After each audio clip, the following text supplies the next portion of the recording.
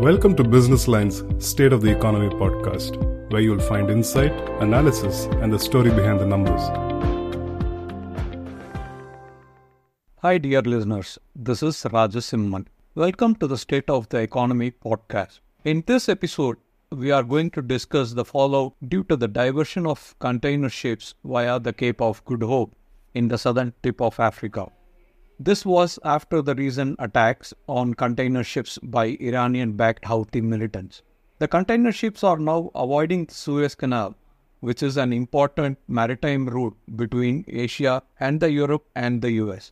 The diversion could seriously affect the global trade as transit time and freight will go up significantly. This will have an adverse effect on the shippers who will have to shell out additional costs to send their goods. However, ultimately, it is the end customers who will have to pay for the additional costs. Let's listen to what J. Krishnan of Natesa and Iyer Logistics, one of Chennai's oldest customs agents, has to say on this issue. He has over 4 decades of experience in the container trade. Mr. Krishnan, thanks for joining in this podcast. Can you start with giving a perspective as to what's the issue around the Red Sea and why these ships are getting diverted? If you can just elaborate on that. First, let me thank the Business Line and Raja to you for this opportunity. Ever since the pandemic, the marine world, especially that of cargo transit, has been facing very uncertain times. We have had the Suez Canal blockade resulting in almost a week's holdup of transit cargoes, resulting in huge inventory loss. Earlier part of the year, it was disruptions at the Panama Canal, which still continues and haunt the maritime trade of the world. And to add insult to injury, the recent conflict between Israel and Palestine has found sympathizers for the Palestine cause with the Houthi rebels based in Yemen. And even though there are a lot of speculation that this is an Iranian-backed adventure, they have started, originally it was said they were trying to blockade vessels trying to reach Israeli ports. And as a war tactic, they wanted to cut off Israel from the maritime trade. However, this monster has now seen more than one head, and general shipping stands affected because the targets were not Israeli ships. The targets are commercial vessels entering the Suez Canal through the Red Sea. We have had drone attacks on commercial shipping, which has caused justifiable panic among the vessel owners who were totally taken by surprise at this development. And as a reaction to this threat, safety of life and material, it has been decided to avoid the normal shipping channel passing through the Suez Canal, connecting Asia, Europe, and rest of the world, the northern hemisphere. This is a very brief summary of the current situation. This crisis continues as of that today. Thank you. Which means Cape of Good Hope is the only hope now, isn't it? As of now, that's the only, at least we are lucky that there's an option available. Because if you compare it to what is happening in the Panama Canal, not many options are available there. Here, we have an extended voyage time, a longer sea route. A detour is available so that safe transit can be ensured. So then detours and delays, extra travel comes with its own impact to the actual user. Can you just elaborate what does it mean in terms of timing and also in terms of the freight? Raja, the situation is still in a flux. Many lines have reacted in different ways.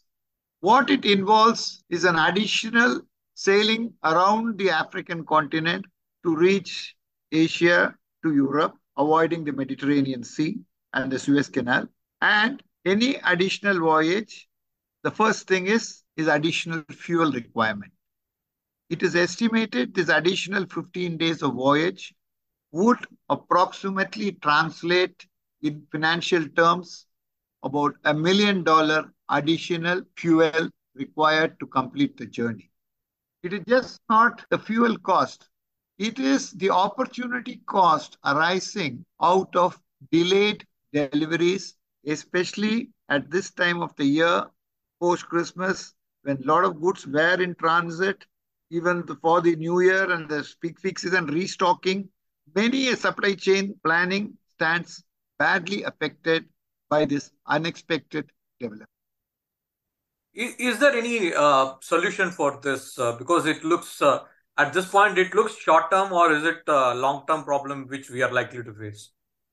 Raja, we are aware that the United States has started an effort called Operation Prosperity, where naval vessels of NATO and other friendly countries have been called upon to patrol the shores of Yemen and the entrance of the Red Sea. And these vessels are equipped to shoot down drones aimed at commercial shipping.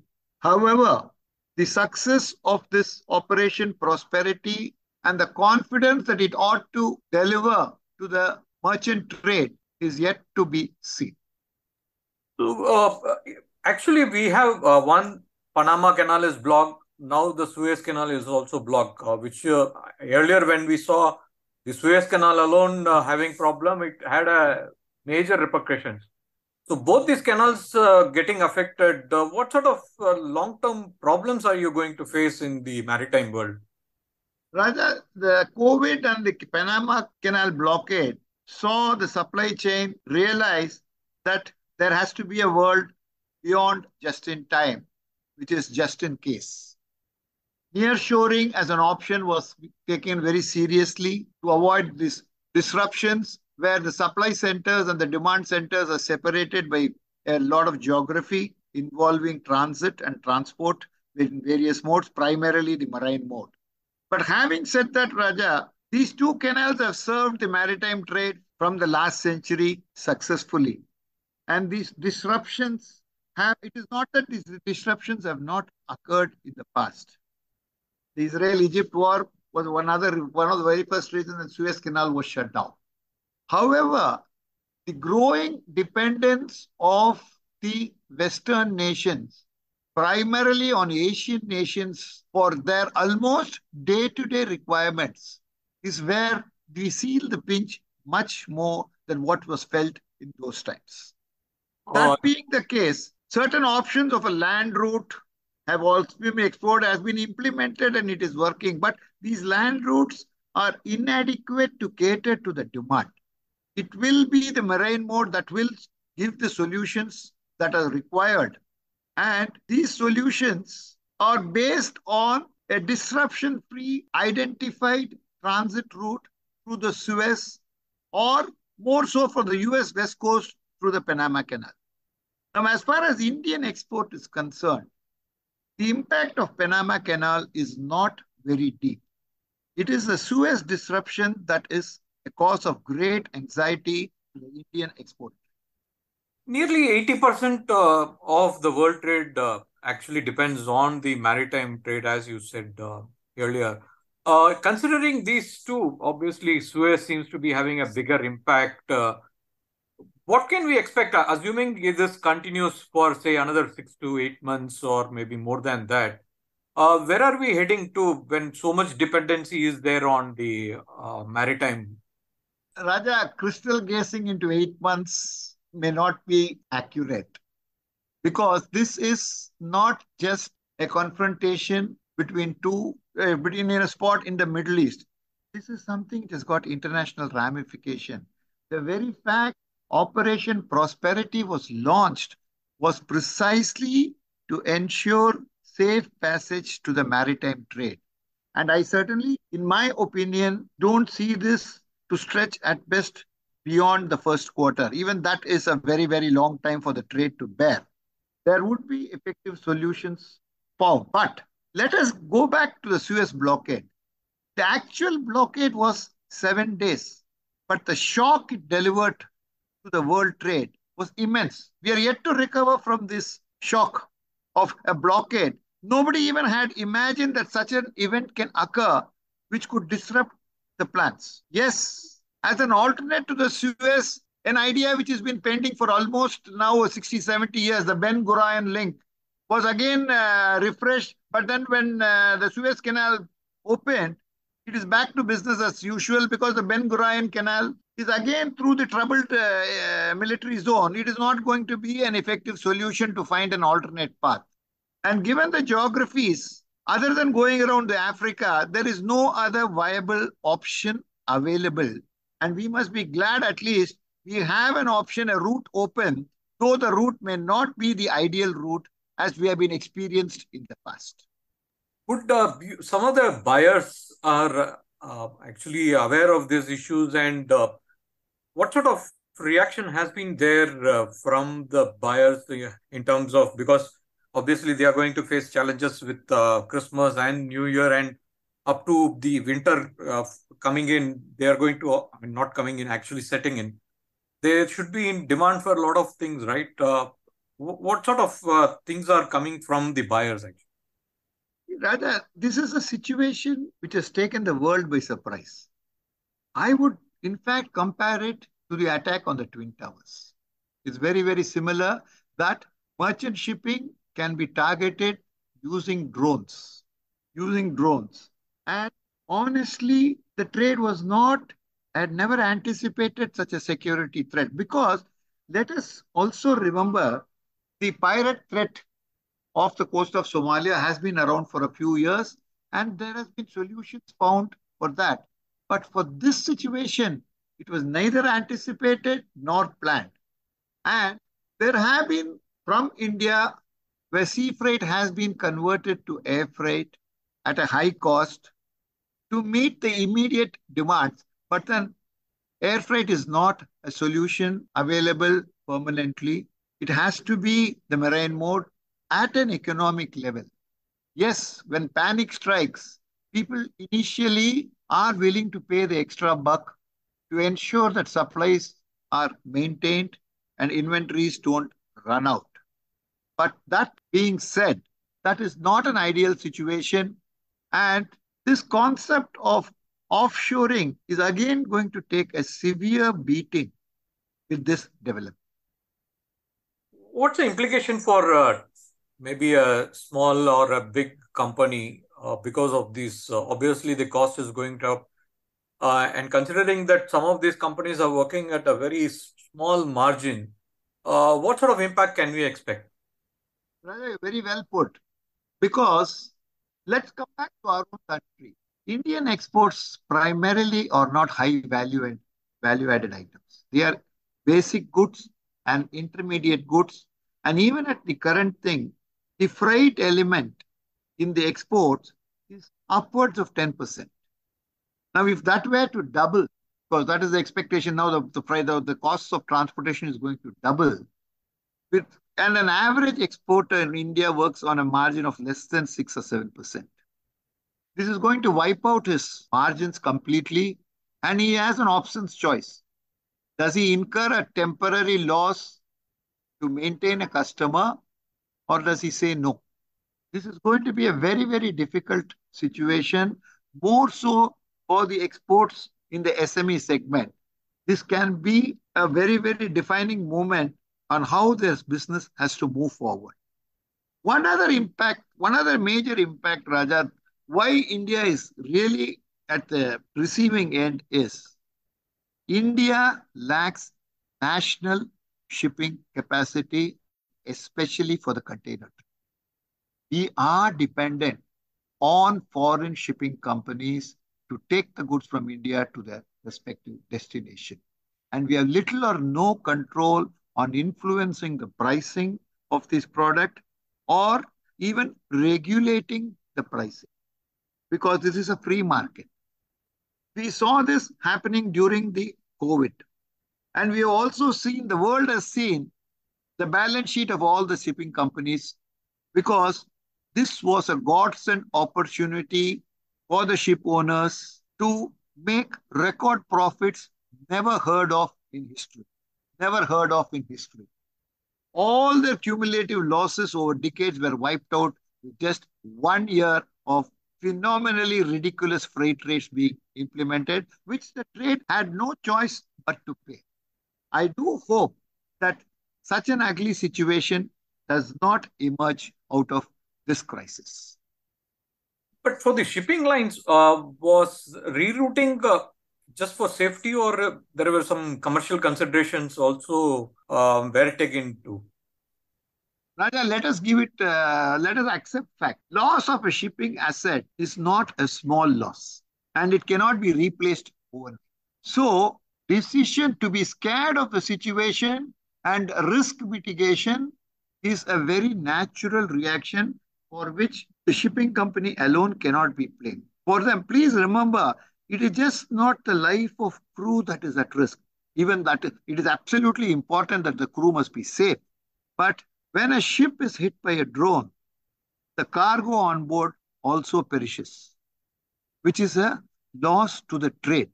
So the action of the shipping companies, with due respect, in avoiding such troubled waters is very well justified. But what needs to be looked at very deeply is the economic consequences being imposed by the risk mitigation action. Is it proportionate or is it disproportionate? I leave the decision to you. What could be the estimated capacity shrinkage? Because since the ships are going to take double the time and also longer voyage times, do you feel that maybe a supply and demand kind of situation going to come up and increase the freight rates eventually? Rather, this is a complex situation. We have seen prior to this incident many blanked voyages. Ships were left idle for lack of demand. And the spot rates fell drastically for freight all kinds. The spot rates fell drastically from the unimaginable height it had reached.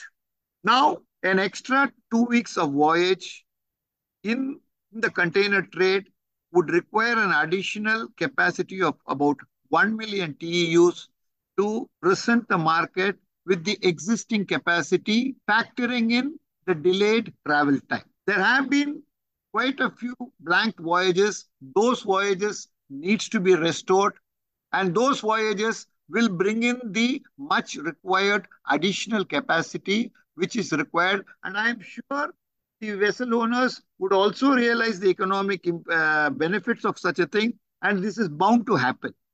So it is not that we are at a peak capacity where we are unable to add capacity. There is idle capacity available which can be quickly deployed so that the capacity crunch per se is not deep. What is of concern is the delayed transit times, and there has to be better planning between the buyers and the sellers to factor in this additional 2 weeks of transit time, especially if you are procuring your goods from the Asian nations. And definitely the increase in freight needs to be crunched, because any crisis, it presents also unexpected cost to the vessel operator, which they have to defray. They have nobody to turn to, but from their own earnings, they have to defray this cost. Just an insurance has gone up from 0.07% to 1.7% for the war risk, which is for 7 days if you are going to transit through the Suez. The additional war risk for the hull and the cargo, which is a steep increase looking at the value of the cargo being taken on board.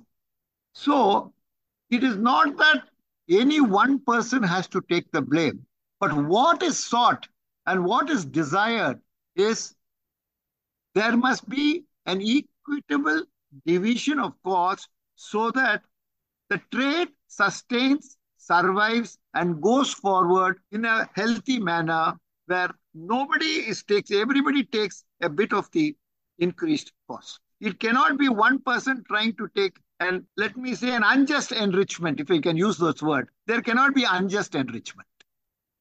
Just a final question. In fact, you did briefly touch upon this. We do require a healthy container fleet, and maybe the government should try to look at this issue seriously, isn't it? We cannot be so dependent on foreign carriers alone. What's your view on that in this kind of There is no gainsaying this fact. Raja, we hear every day that India is going to be a super nation. We are going to be the third largest economy. Let us go back in history and tell any nation that has stood out a stellar performance in world trade always commanded its naval fleet. It had a healthy command of the capacity of its naval fleet, be it for merchant navy or for its own defenses. So, augmenting the homegrown capacity is a given. It is not a desire. It must be a given. And we need to move very fast in that direction to ensure that Indian trade has type of a protective wall in case of adverse situation like the current situation develop. At least it can minimize the impact to the trade. Thank you, Krishnan. Really appreciate taking time. Thank you, Raja. Yeah.